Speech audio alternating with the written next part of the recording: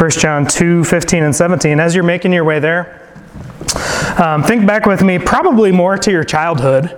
And maybe it was a school activity, maybe it was while you were at a camp. But how many of you have played tug of war? Okay, I see almost all the hands raised. You can go ahead and put those hands down. Think back to tug of war for a second. It may have just been a one-on-one battle to see who had the most strength. Or maybe it was the most weight, because we all know, the weight, if you lean back against it, that helps too, right? But I remember I worked at a Christian camp when I was after my freshman year in college. I was down at a camp in Louisiana, and we did like this massive, it was a huge rope, it was like this thick probably, and it was very long, and we had probably, 50 kids on each end of this rope. And it was an interesting thing to watch, everybody pulling with all their might and trying to see which way the rope would go back and forth. And by the way, kids, if you're ever in a tug of war situation, don't wrap the rope around your fingers. I've actually heard of fingers being severed by that. So just a little, practical word of wisdom for you. If you end up with tug of war, don't wrap it around your fingers. Just hold on to it. There you go. Freebie. You didn't think you'd get that this morning, right? How to keep your fingers intact? So, tug of war, the reason why I mentioned that is because in this passage, we're looking at what the Apostle John is saying. And again, his whole emphasis, I think, is summed up in 1 John 5:13 that says, I write these things to you who believe in the name of the Son of God, that you may know that you have eternal life. And we're going to be looking at a few verses here in 1 John chapter 2 that really talk about, do you have a love for the Father? A love for God? Or do you have a love for the world? And I think you almost find that if you have a love for God, that your love for the world is going to be very distant and it's going to be a far away thing. However, if you have a love for the world, your love for God and your love for the Father is going to be weak. All right, so it's almost a tug of war that is somewhat proportional, that follows your affections. It follows your heart. If you love God, you're going to be far from the world. If you love the world and you're close to it, you're going to be far from God. So let's continue and look at this passage. 1 John chapter 2. Let me read verses 15 through 17 as John writes this. Do not love the world or the things in the world. If anyone loves the world, the love of the Father is not in him. For all that is in the world, the desires of the flesh and the desires of the eyes and pride in possessions is not from the Father, but is from the world. And the world is passing away along with its desires, but whoever does the will of God abides forever. So as we look at this, it begins at verse 15. John gives us an imperative, a dogmatic statement of, hey, don't do this or do this. It says in verse 15, this is the imperative statement. So if you get nothing else from this message, come away with this, okay? What he's saying, do not love the world or the things in the world. Okay, that's his imperative main point statement. Don't love the world or the things that are in the world. So we're going to look a little bit more at what that is. So point number one is all that is in the world, this world system. The word there, world, is this Greek idea. It's the Greek word for cosmos. And it has this idea of the world system. The things that are in the world philosophies, world views, all of these kind of things are kind of summed up in this idea of the world. I'm going to turn to James 4, verse 4, and just kind of read a parallel verse that kind of emphasizes some of these same points. James 4:4 says, "You adulterous people, do you not know that friendship with the world is enmity with God? Therefore, whoever wishes to be a friend of the world makes himself an enemy of God." So all that is in the world, and we're given a little bit more insight as to what this world, what this cosmos, what it is that he's talking about, because he defines it with three different statements. The first statement is the desires of the flesh. Then he talks about the desires of the eyes. And then lastly, he talks about the pride in possessions. So those are the things that kind of define the all that is in the world, that John comes out firing and saying, hey, do not love the world or the things that are in the world. So this gives us a little bit of insight when we dive into it a little bit. The desires of the flesh, desires of the eyes, and the pride in possessions. And the first two, the desires of the flesh, the desires of the eyes, as you look at that, as you consider that, you think about the way that we are tempted, right? And it seems like these two especially, they all kind of blur together. There's maybe not a lot of distinctions between it. But if you just consider the ways that you are tempted to reject God and choose pleasure, choose sin, choose the way that Brent Van Sickle wants to be his own God. However you want to think of that, it boils down a lot of times to, okay, what does Brent want? What do you want? Well, you want to be comfortable. You want people to cater to your wants and your desires, selfishness. You think even of the desires of the eyes. You think back to King David, I think gave us an example of how we need to be really careful with our eyes and the things that we set before our eyes and the lust and the appetites that our eyes have. King David, do you remember? He was on the rooftop of his palace and he was gazing out, and what happened? His eyes set upon Bathsheba, who was a beautiful woman, and she was bathing. And he immediately went from his eyes and something that, in a sense, he probably innocently saw, and he dwelled on it. And from there, the desires of the flesh took over, and he took action. He took steps so that he could fulfill his lust in his flesh, so he could sin. And he took action steps. He ended up sleeping with Bathsheba, impregnating Bathsheba, and then he tries to cover it up by having her husband, Uriah, killed in battle. So David, a man who was after God's own heart, we see how he allowed the eye gate to lead to sinful desires, and how that manifested itself in adultery, how it manifested itself into really murder with her husband. The desires of the flesh, the desires of the eyes. You think in today's society, pornography is a huge thing, right? You think of it mainly for guys, but for gals alike. The eyes, the things that we naturally are drawn to. God created sexual relationship. He desired it to be in a relationship, a lifelong relationship between one man and one woman who are covenanted together in marriage. That's how he created it from the very beginning. That's what the pages of the Bible teach all throughout. And there are perversions of that. There are sinful ways that that's manifested. And you think of the pornography industry and how that's just one of these areas in which the eye gates that we've got to be concerned and careful with.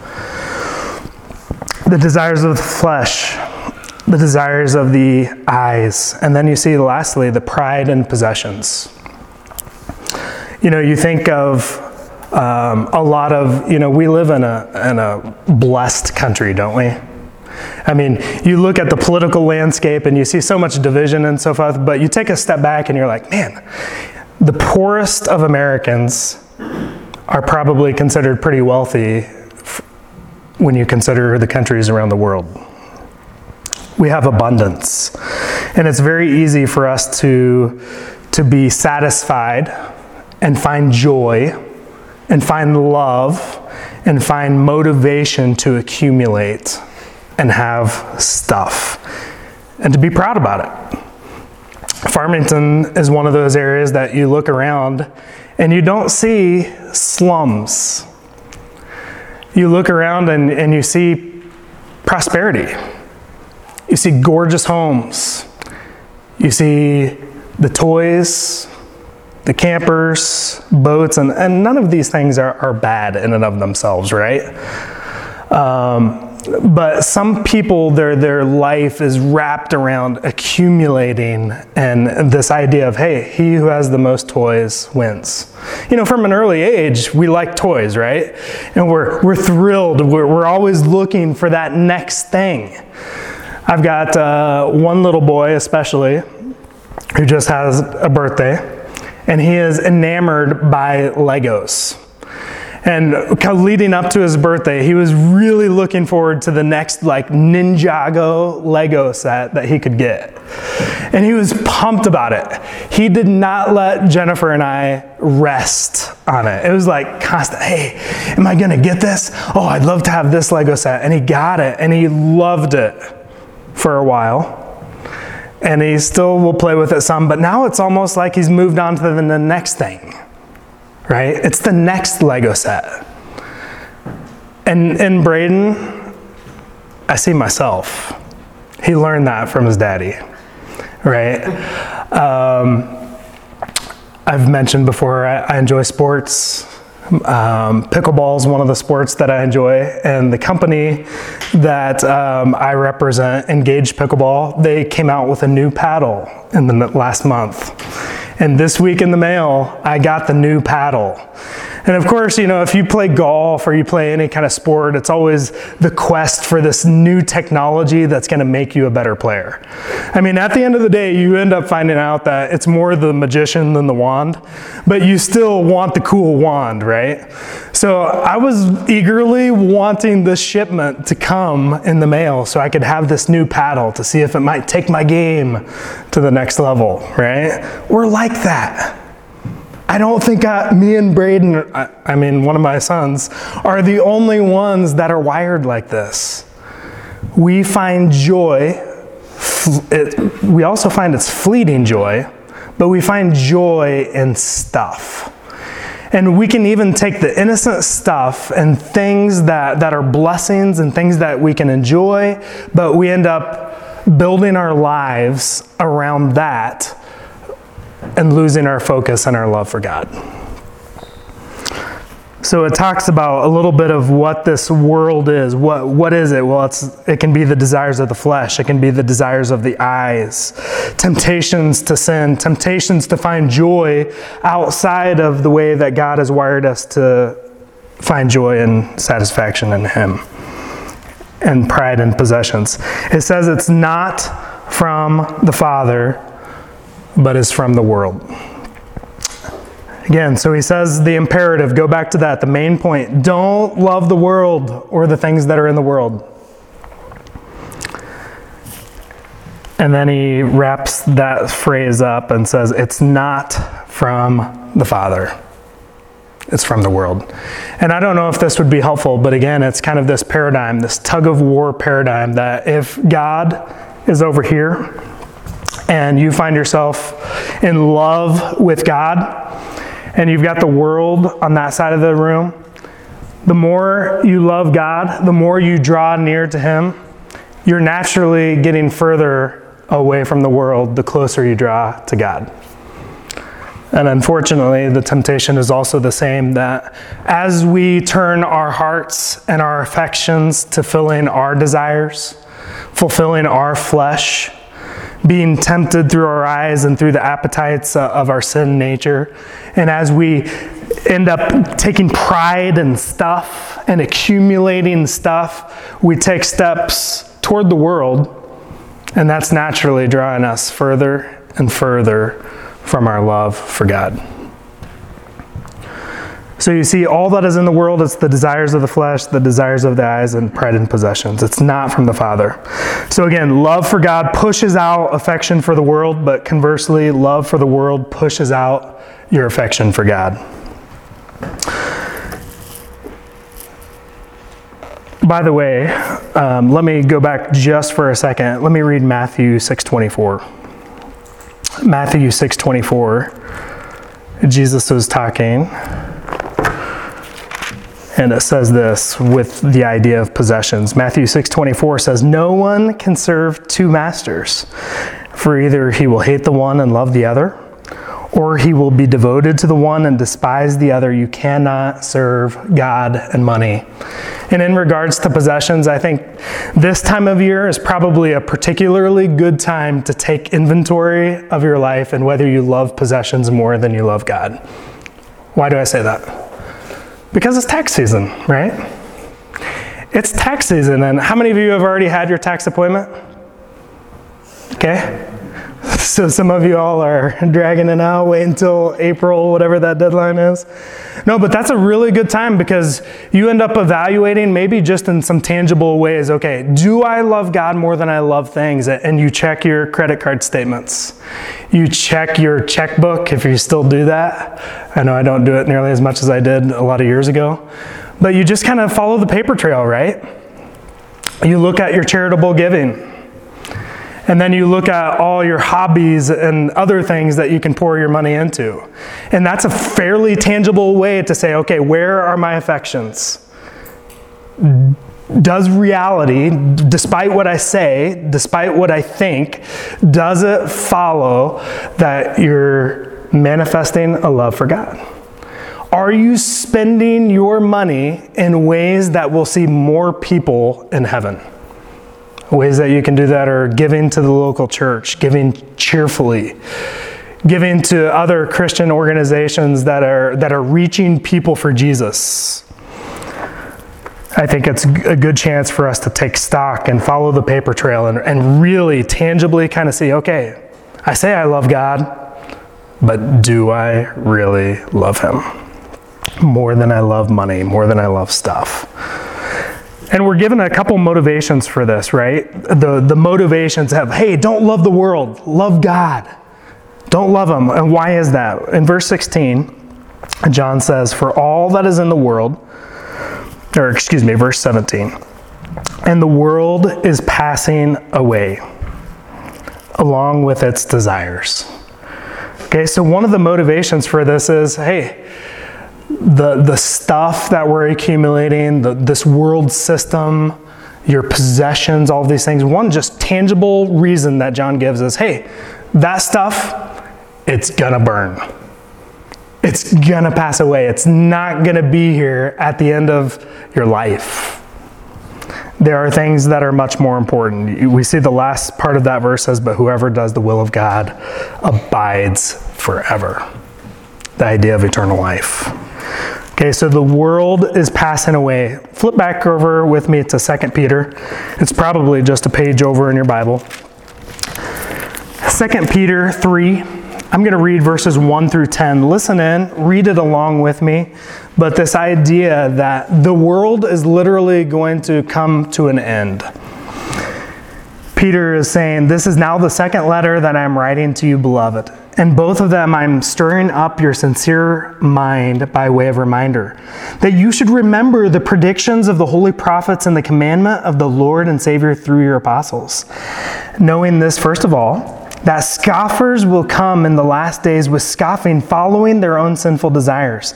They will say, where is the promise of His coming? For ever since the fathers fell asleep, all things are continuing as they were from the beginning of creation.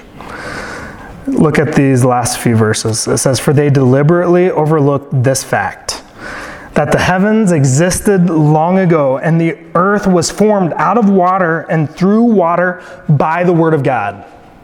Sounds like Peter believed in a literal God creating. Verse 6, and that by means of these the world that then existed was deluged with water and perished. But by the same word the heavens and earth that now exist are stored up for fire, being kept until the day of judgment and destruction of the ungodly. Do not overlook this one fact, beloved, that with the Lord 1 day is as 1,000 years, and 1,000 years as 1 day. The Lord is not slow to fulfill His promise, as some count slowness, but is patient toward you, not wishing that any should perish, but that all should reach repentance. But the day of the Lord will come like a thief. Then the heavens will pass away with a roar, and the heavenly bodies will be burned up and dissolved, and the earth and the works that are done on it will be exposed. We're not there yet, right? But there is coming a day, just as God literally created, that this earth, as we know it, will perish. So He's saying, hey, don't love the world. One of the reasons for that? Well, He has already given one of the reasons for that. But if you love the world, you're not going to love God. You're going to be pulled away from Him. Another reason, just tangibly, why are you pouring your love and your affections into something that's going to burn? It's going to be gone. In Hebrews chapter 9, it says that every person there is appointed unto man a day that everyone's going to die, and after that, the judgment.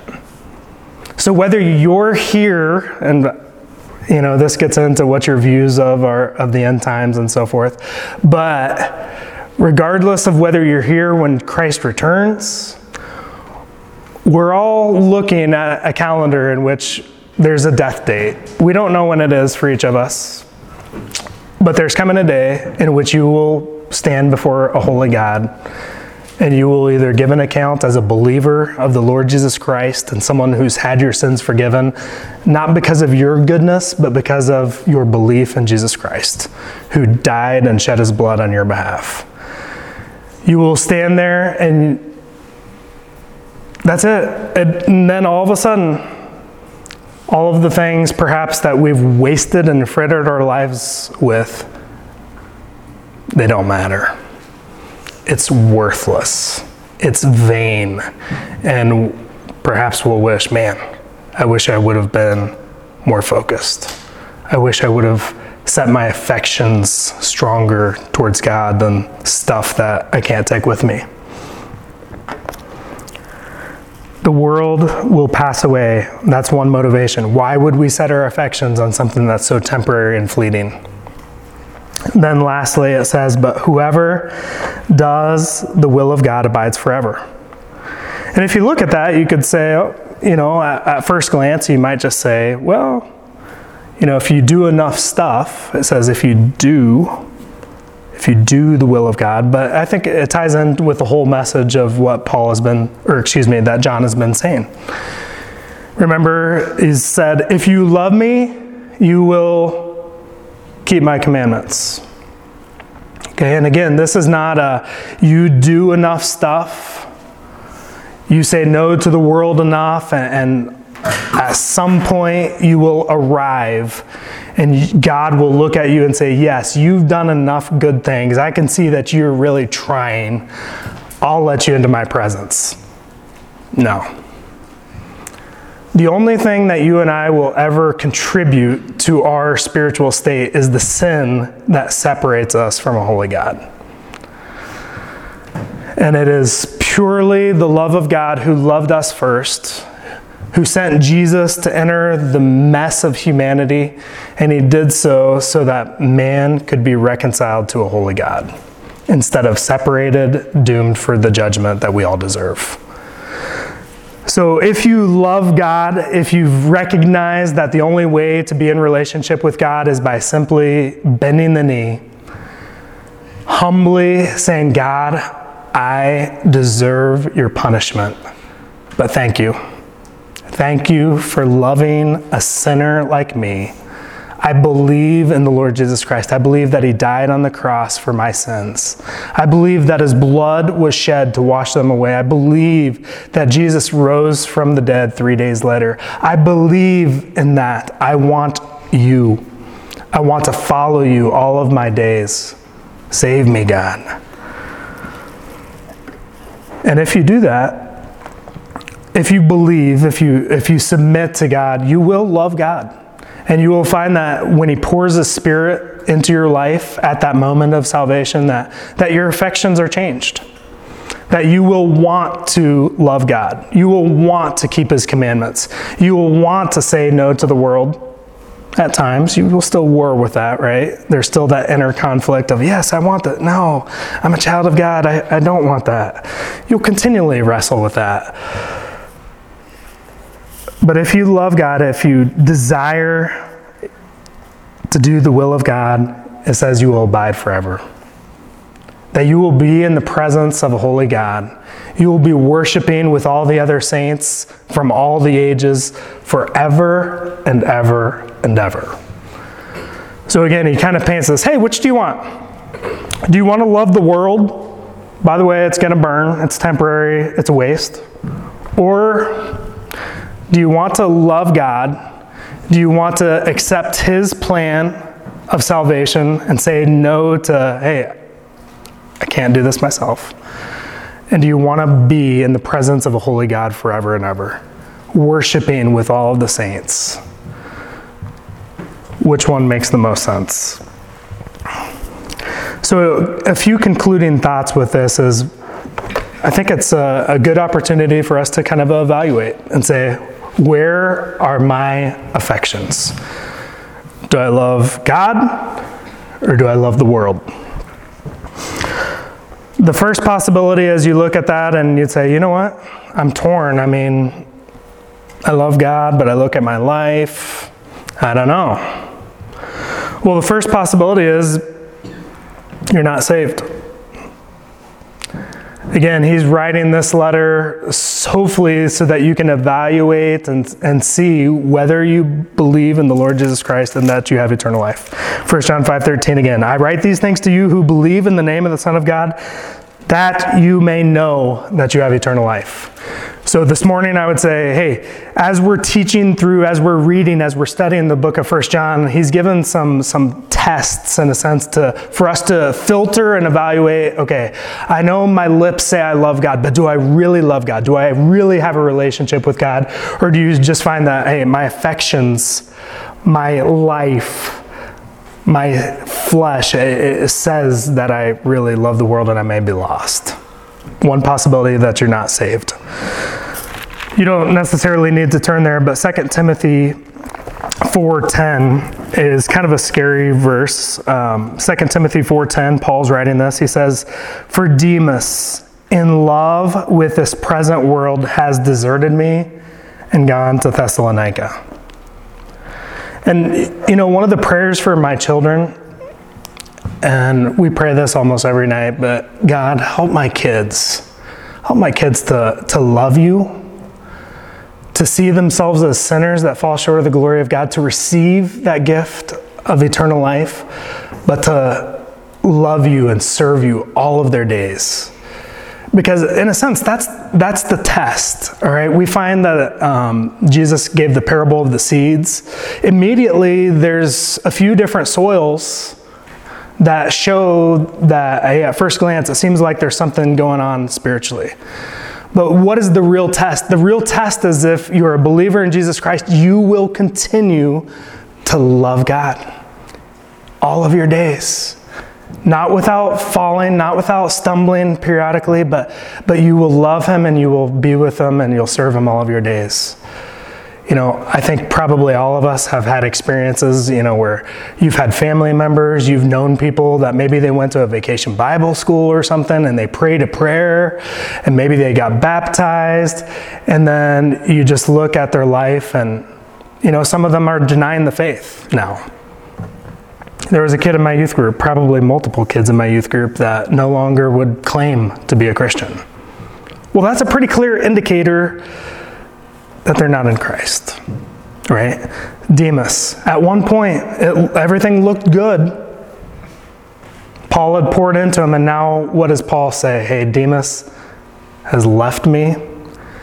He's left for Thessalonica because he loves the world. And Thessalonica was kind of like the world, one of the world centers where you could indulge in whatever you wanted to. And I think the second possibility is, if you're not saved, the second possibility is that if you're in Christ and you're kind of like, yeah, you know, I'm not where I should be, I'm not where I was at once, that maybe you've lost your first love. I think that's a possibility. That we've gotten sidetracked, we've gotten consumed by stuff or things or the routines of life, and we've allowed the important things to be shoved aside. And in doing so, we've drawn further away from God. The Romans 12, 1 and 2, I'd like to read that one more time, the passage that Phil read at the very beginning. And I think it gives us one of the keys to this. Romans 12, 1 and 2. I appeal to you, therefore, brothers, by the mercies of God, to present your bodies as a living sacrifice, holy and acceptable to God, which is your spiritual worship. And it says, do not be conformed to this world, but be transformed by the renewal of your mind. So I think there's an action step there, right? How do we renew our minds? Well, one of the ways, you're here. That's one way that you can do that. Be involved in a Christian community that is worshiping God. hearing the teaching and preaching of God's word, being in a life group where you're exposed to that as well, where you're interacting and sharing each other's burdens. On your own, on a daily basis, you're getting into God's word and you're studying and you're reading and you're spending time growing in your love relationship with God. Listening to good music. Listening to things that are going to build you up rather than tear you down. And then lastly, this is kind of the battle, right? That we need to be in the world, but not of the world. And that's like the $1 million question and tension for the Christian, right? Is to be in the world so that you have impact, so that you're building relationships to point people to Jesus, but not being spotted and tainted by the world. And some of the ways I think just very tangibly that we've got to be really careful with are one is media. Music that you listen to, websites that you visit, books and magazines that you read, peers that you are in cahoots with, media. It's a big thing. And parents, this is one of the things that we've got to wrestle with is, hey, what are we going to let our kids, what are we going to let them watch and listen to? What safeguards are we going to put? And also, how are we going to teach them to interact with peers that do those things and that watch those things? What about the world philosophies? What about school indoctrination? You hear this all over again. Kids that grow up in good Christian churches, they go off to college, maybe they go to a secular university. 1-2 years later, they're surrounded by some of the smartest minds that are out there, and they don't really know how to interact with what they believe. And pretty soon they buy into the philosophies of the world, and their faith has been shipwrecked. Media, world philosophies, school indoctrination, and then philosophies such as the American dream, the idea of, hey, accumulate as much as you can. That's what's going to bring you satisfaction. The world's philosophies about love and relationships and how to find the most joy and what is really wholesome and what God has endorsed and desired for you and your relationships. Religion. If you listen to the world's ideas, hey, you have your faith, I'll have my faith. At the end of the day, we're all good. God loves everyone. Surely, a loving God, he wouldn't send anybody to hell, would he? You have all kinds of these philosophies, I think, that are kind of wrapped up in this idea of the cosmos, the world system, the world views. So for all of us, where's our affection? Is it with God or is it with the world? And as parents, there's an application here. What are we doing to safeguard our kids and yet also teaching them to be in the world and to be able to relate to people that are in the world and have a love for them and yet be strong enough and build their faith and use logic, because this is not a fairy tale. This is not an unreasonable faith. There is evidence for it that points internally and externally that point to this being truth. Let's close in a word of prayer. God, we thank you for who you are. I thank you for your great love for us, and I pray that we would